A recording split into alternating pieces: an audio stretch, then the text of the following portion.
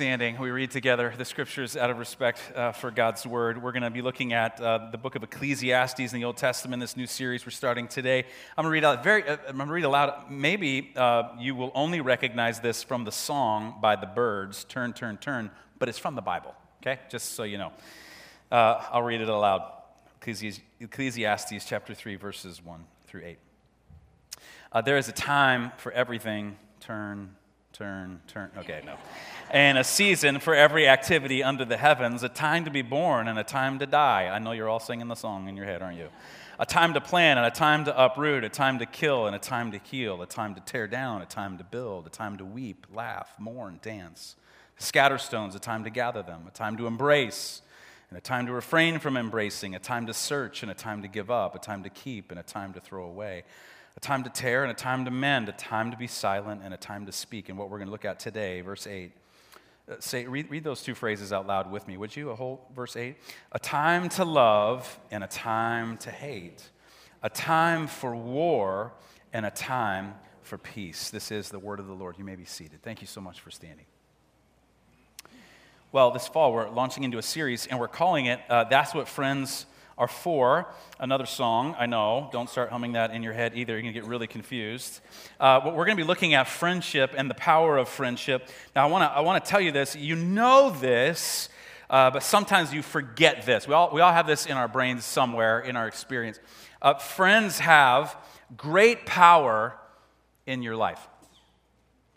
When I was in the 7th grade, I went to camp. And I went to church camp, and it was a camp in the Lake of the Ozarks, because we lived in Springfield, Missouri at the time. And we went to church camp, and there was this kid in my dorm. His name was Scott, and I found out that he went to the same school as me, and he went to another Nazarene church in the same town where we were living. And I recognized him from school, and somehow in the conversation, we were in the dorm, and he mistook something that I said, or maybe I really did say something mean as a 7th grader. I don't know. You know, when you're 7th grade, words get out of your mouth, and they're kind of dumb and stupid. And I'm sure it probably was me and his interpretation. But he got really mad because he thought I was saying something about one of his friends, and he got all up in my business. And he was like, "What are you doing?" And we got into this fight in the dorm in church camp. We made it through that fight, and we became friends. And Scott Dooley went to college, and he was my roommate for 4 years. And now he's a doctor, and now our church has supported what he does in Kujip Nazarene Hospital in Papua New Guinea. We've done a whole bunch of work with them and providing medical care for people. All started from a friendship. I mean, friends have incredible power in your life. Now listen, people say this, I think this is true. They say that you're the sum total of the 5 people you spend the most time with.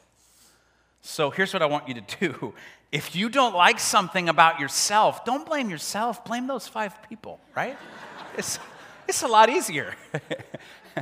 If there's something that you do, or you have some way you talk, or what you eat, and you don't like it, it's their fault. It's not your fault. But if you pause long enough and you start to look at what you do, and there's something you do and you don't like what you do, or if there's something that some way that you talk and you don't like how you talk, or there's something that you eat and you don't like how you eat, or there's some substance that you use that you wish you would stop using, maybe you're getting that from those 5 people that you spend the most time with. Now, if you don't like those things about yourself, it's time to get some new friends. Now, I have some key people in my life I cannot imagine life without, and they made me who I am. And I would go so far as to say this, and I do not think this is a stretch, and I'm saying this as a pastor. You need to belong to a church family. That's incredibly important. You need to have a job where you contribute something. Maybe you love the job. Maybe it's just a paycheck to support your family. I don't know. But either way, you need to have a job where you're actually contributing something to the common good. You need to have some hobbies that help renew you. You need all of those things, and they're all very important, and they all shape you. But I think your friends shape you more than all of those things put together. So we're going to talk about that. during this series. Now, what is it that friends are for? If you got the notes when you came in, sermon notes, and you want to take notes as we go along, you can fill in the blanks as we go along. And what are friends are for? I've got three things that I think friends are for, and we're going to talk about them this morning as we jump into this series. Friends are for the times of your life. Friends are for the times of your life. All of them. The good times and the bad times and the hard times and the easy times and the fun times and the difficult times and the trying times and the scary times. A friend walks in when everybody walks out. Isn't that right?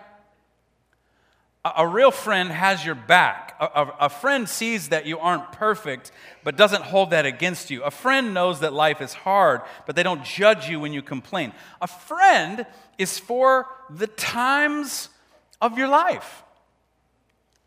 When we were living in St. Louis, we bought a home and we had to do a bunch of rehabbing to it, and we fixed it up, and my wife was pregnant with our daughter, Carrington, and so she couldn't help a lot, and so it was all on me. And we were not totally gutting the house, but we were doing a lot of work to it. And at one point, I've told the story before, she was walking out, our boys were really little. They were, I think, maybe 5 and 2 or 4 and 2, something like that. And so they were kind of a handful, and my wife's, really pregnant, and one day she was walking out to get to the mail at this new home that we were trying to rehab, and she fell and broke, I've told the story before, I won't go into detail, she broke all 4 fingers on this hand as an 8-month pregnant woman, and then I'm also trying to get this house done so that we can move in before this baby arrives. And I'm not going to lie, it might be the closest I've ever come to a nervous breakdown because I just couldn't get it all done. And I called some friends, because friends are for the times of your life. And they came over, and they got me through it, because that's what friends are for. Here's how the writer of Proverbs said it, who also wrote Ecclesiastes, Solomon. A friend loves at what times?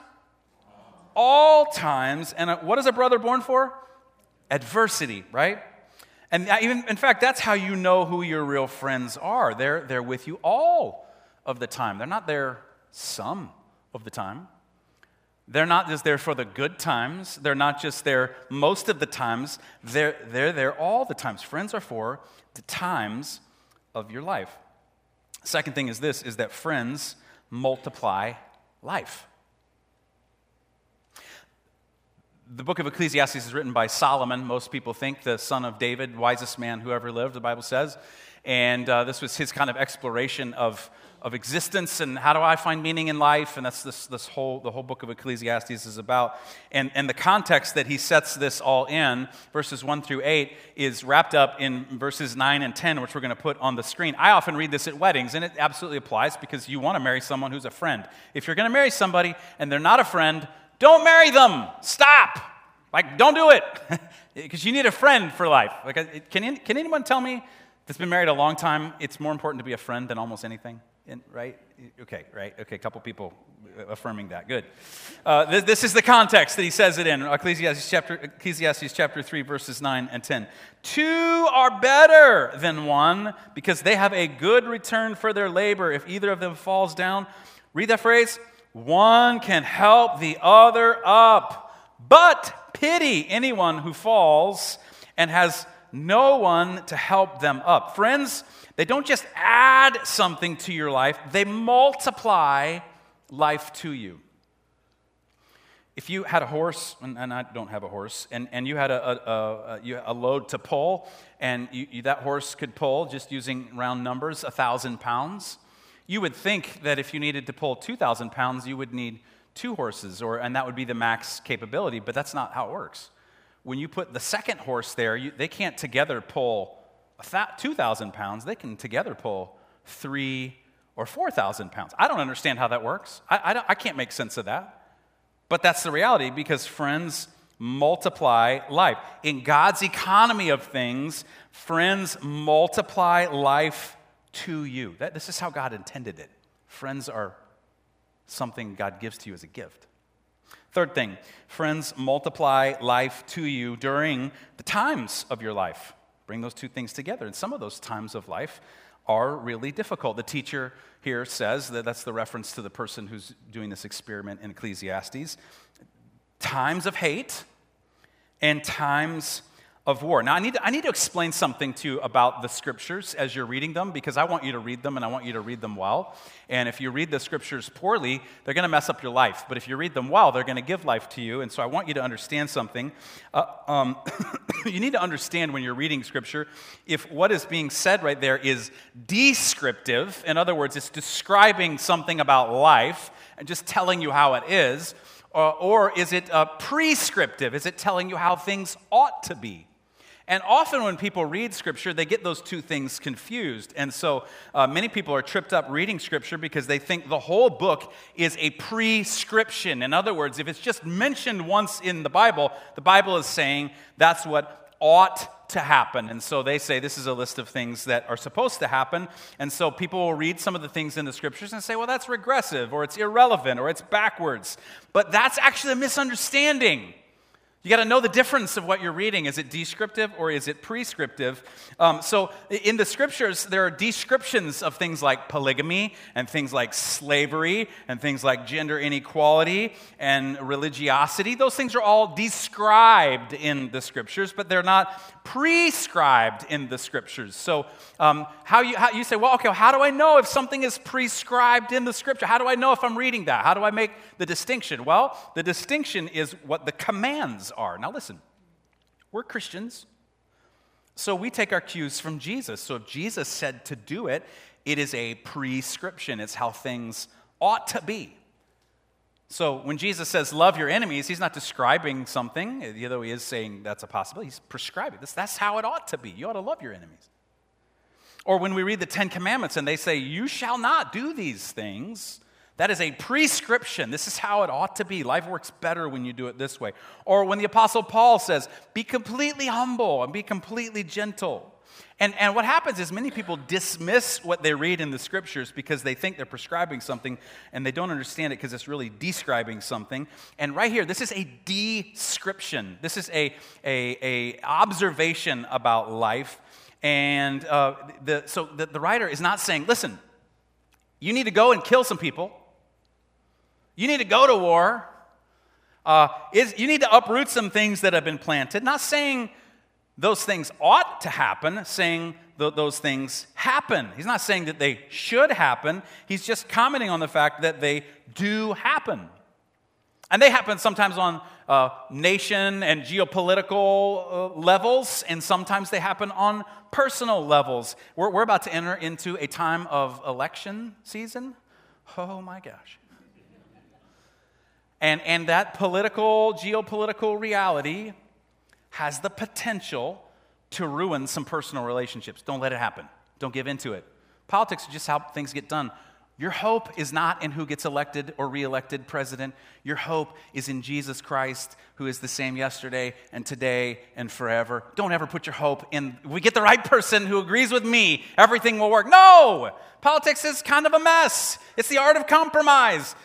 Fine, care about it, but don't care about it too much. So the writer says there are times of hate. He describes, he observes, and there are times of war. Times of hate. There are times, this is how hate grows in us. There are times when hurt has grown in your heart to such a degree that you hate somebody, right? There's relational conflict. There's poorly worded text messages. There's passive-aggressive posts on Facebook. There's harsh words in person that you can't take back, like a tube of toothpaste that you've squeezed out and you can't put it back in the tube, or they can't put it back in the tube. And the hurt becomes a giant wave on the ocean of life named hate. And the writer says those things happen, and friends are for those times. And then he also says that there are times of war. In other words, there are times of strife and difficulty and confusion that lead to all-out difficulty and even violence, emotional violence or mental violence or physical violence. Listen, war happens because two sides can't reach an understanding. War is a failure of understanding. Lines of communication and respect have broken down, and what happens is people stop talking and they start throwing things, and the writer says, listen, that happens. Not saying it ought to happen, just saying it happens. And friends are for those times. The teacher in Proverbs says, many claim to have unfailing love, but a faithful person, who can find? Who's got my back always? Now, so that's what friends are for, but we have kind of a crisis of friendship in our country. You see it. It happened again yesterday. I've got a picture here of one of the shooters from one of the shootings, and it's so common now, you don't even know who that is, and neither do I. And you know, it is always the same, isn't it? It's almost, the profile's almost the same as the shooter. And they always say the same thing about the person, don't they? What do they say? He was a loner. He had no friends. And so this has created collective confusion about the solution to this. I found this picture of now this is a expo for security products for schools, and this is one that happened this summer, and they had 105 vendors. And so now our children go to school and go through drills where they're taught what to do if a bad person, I remember when my kids were little, we did a drill today about if a bad person comes into school, what we're supposed to do. We lived for a while in Richmond, Virginia, on the East Coast, near just south of Washington, D.C., and Andrea's sister lived in Baltimore, which is just north of Washington, D.C., and there was this, if some of you remember this, and it was about 10 years ago, there was a guy in the news that was known as the Beltway Shooter. If you've ever been on the East Coast there, it's not like here. There's trees everywhere. Literally, you go down the highway from Richmond all the way to the beach, and it's a canopy of trees just like this, and like no open space. And so this shooter would randomly go around, hide in those trees, shoot someone, and just disappear. And it caused random panic and fear. And one time during all of this, we were driving up to see Andrea's sister up in Baltimore, and we got out to get gas. Now, this person was trying to evoke terror, and they succeeded. Because when we got out to get gas, everyone would do the same thing. They would get out, they'd put the gas, and they would kind of duck down, and then they would... And I did the same thing. This is what our kids now have as normal. And we think this is about guns, and I'm not trying to comment on all of that, but listen, I think more than that, this is about friends. Because every time that person has no friend. Now listen, Genesis chapter 1, you know the story? Genesis chapter 1, 2, and 3, that's where the creation account of how God put all of this into play. And God creates everything, and every day He says, and it was good, and it was good, and it was good, and it was good. And then He gets to the man. He creates the man out of the dust of the earth, and He breathes life into him. And He looks around, and God, before sin has entered the world, if you're a theologian and you want to understand this, before sin has entered the world, God looks, the only thing that He observes and says, it's not good. You know what it is? He says, it is not good that man is alone. Now, I'm not talking here about whether or not you're an extrovert or an introvert. I'm talking about friendship or no friendship, about you having someone who will love you in times of hate and someone who will be a source of peace in time of war. We all need it. We all need friends. So the writer says that there is a time for everything, and obviously there are some things that you wish you weren't going through, and some times that you weren't going through, and you wish there were other times, but the reality is his life is made up of things that you like and things that you don't like, and people you like and people you don't like, and experiences you like and experiences you don't like. And to have a life, you have to accept all of that. That's part of being an adult. You go, okay, well, some of it I'm going to like, and some of it I'm not. And very honestly, so much of the energy in our country right now is directed at figuring out how to have a life without all of those difficulties and challenges. And we're being trained to think that we shouldn't have hard times. Eugene Peterson, who was a pastor, he died this last year. He wrote what we know as the Message translation of the Scriptures. He was a pastor for 40 plus years. And he said that we're just not very tough today. It used to be 100 years ago that when death happened, the body would be laid out on the kitchen table, and that's why they call it a wake, because they thought maybe they'll wake up. That's literally where it comes from. And so all the kids would see the body of grandma, and all the relatives would come by and see the body, and it just kind of was a thing, like people struggle. And now we have a whole thank God for it, but we have a whole industry now devoted to that, so you can kind of push that off to the side, and you don't have to be aware of that in your day-to-day life. And Eugene Peterson says that we're kind of trained to be soft and not accept the difficulties of life. And I'm not trying to say that those things the times of hate and the times of war ought to be welcomed. I'm just saying, if you're going to make any progress, you have to accept that they actually are. But that's what friends are for, are those times of life. So I want to give you 4 actions of a good friend. Now, if you're keeping track here, this is... I'm not trying, because many of us struggle with this whole subject, especially guys. It was so interesting. I posted on Facebook, said, hey, tell me your best advice for being a good friend. And just a whole bunch of people commented, and it was way more women than men. Because see, we somehow teach women that it's important to have relationships, and somehow we teach us as men, like, suck it up. And so we struggle, and it's not inconsequential that the people who do all of the shootings are not women. Right? Do you see that? Do you see that connection? So many of us struggle with doing this, and we are waiting for someone to be a friend to us. But here's what I have found about friendship, that if you put into your own mind and heart the practices of a good friend, if you become the kind of friend that you want, it is much easier for you to make friends. And so I want to give you 4 actions of a good friend. Now, before we do that, I need to take you to the story of Jonathan and David in the Old Testament. David was the father of Solomon, who wrote Ecclesiastes and Proverbs. And maybe in hearing a little bit of their story, you would find some of your story. Jonathan was the son of King Saul, and David had been anointed. David, who killed Goliath, had been anointed the king by Samuel the prophet, and he killed Goliath. Saul saw David kill Goliath and brought David into his court, but then quickly saw that David was a threat to him and started to chase him and try to kill him. Jonathan and David, the son of the king, and this shepherd boy named David, became close friends.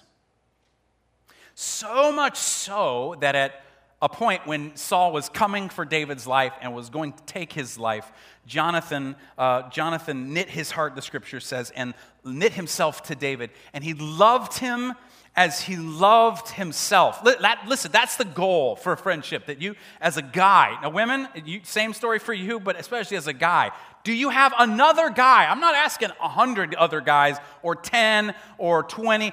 Do you have one other guy that you could say, man, I love that dude like I love myself? All of the research shows that if you have a friend, 1 or 2 close friends, it changes the trajectory of your life. Your immune system is stronger, you live longer. I want you to have that kind of friend. So here are 4 actions of a good friend. You can't make someone be your friend any more than you can make yourself go to sleep, but you can have an environment conducive to it. Now, this is why we want you to be in a life group, because it just creates an environment. It's not a guarantee that you're going to be besties or BFFs or bros with the people in the group, but it certainly is an environment where that could happen. And if I wanted something good to happen, I would put myself in the environment where that good thing could happen. So be in a life group. So here's these 4 things. Number 1, be preferential. Be preferential.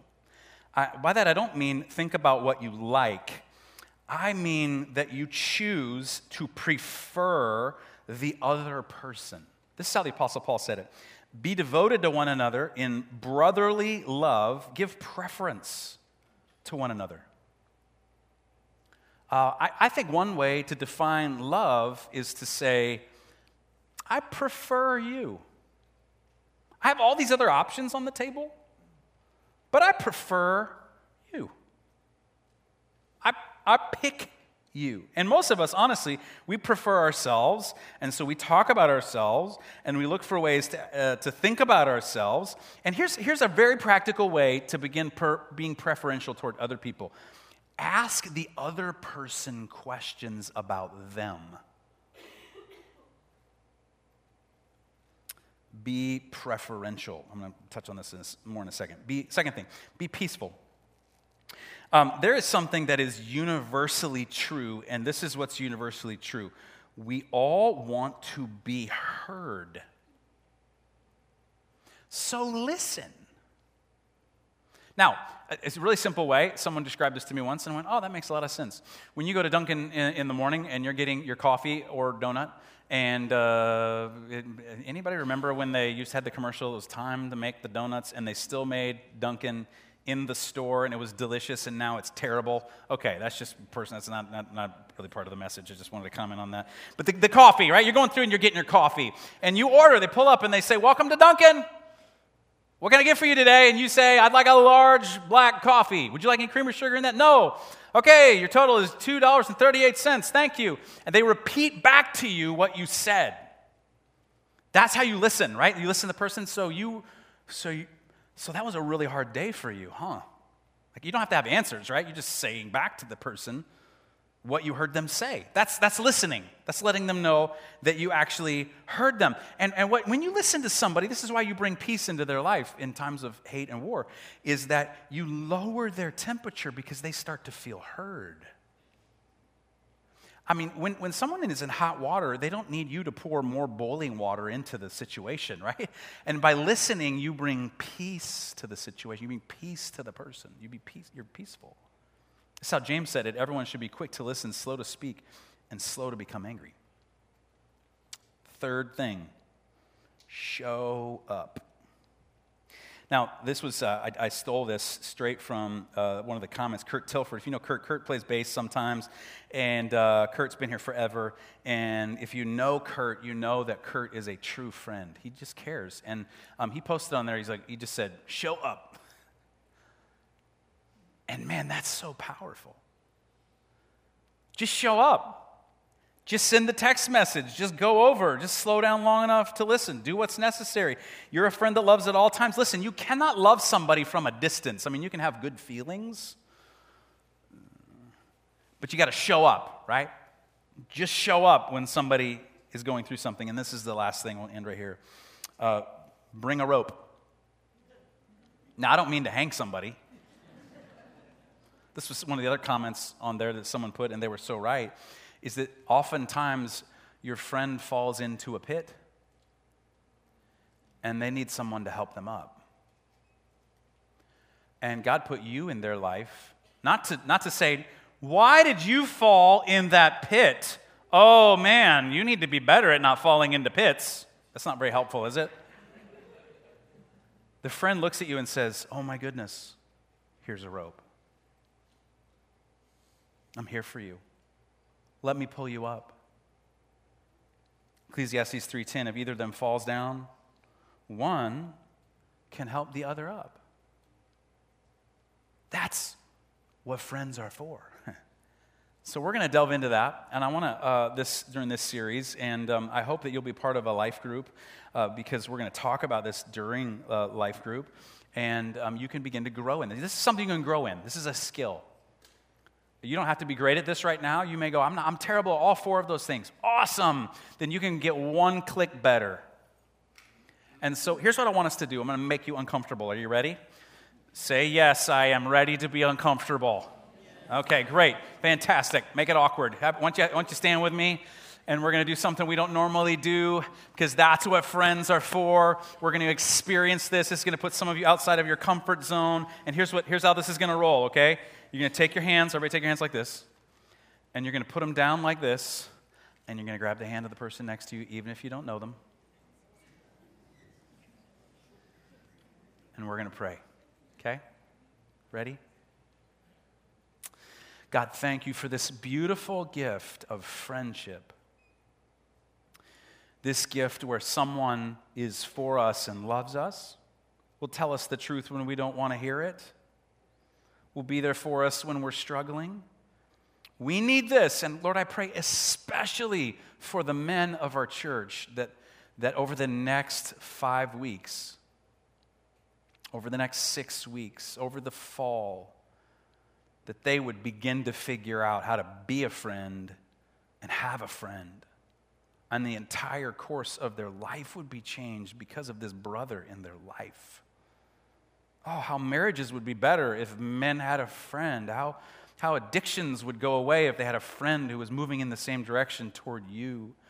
How the porn epidemic would lower and lessen and not harm marriages because they had friends who were trying to live a godly and pure life. Oh, God, for men. I pray this, and for the women as well. Just knit our hearts together the way that you do, one thread at a time. And so thank you for putting us into your family, calling us brothers and sisters, and teaching us how to be friends. We thank you for it. We pray this in your name, and all God's people said, amen. You're sent out to love God, love people, serve the world by being friends. See ya.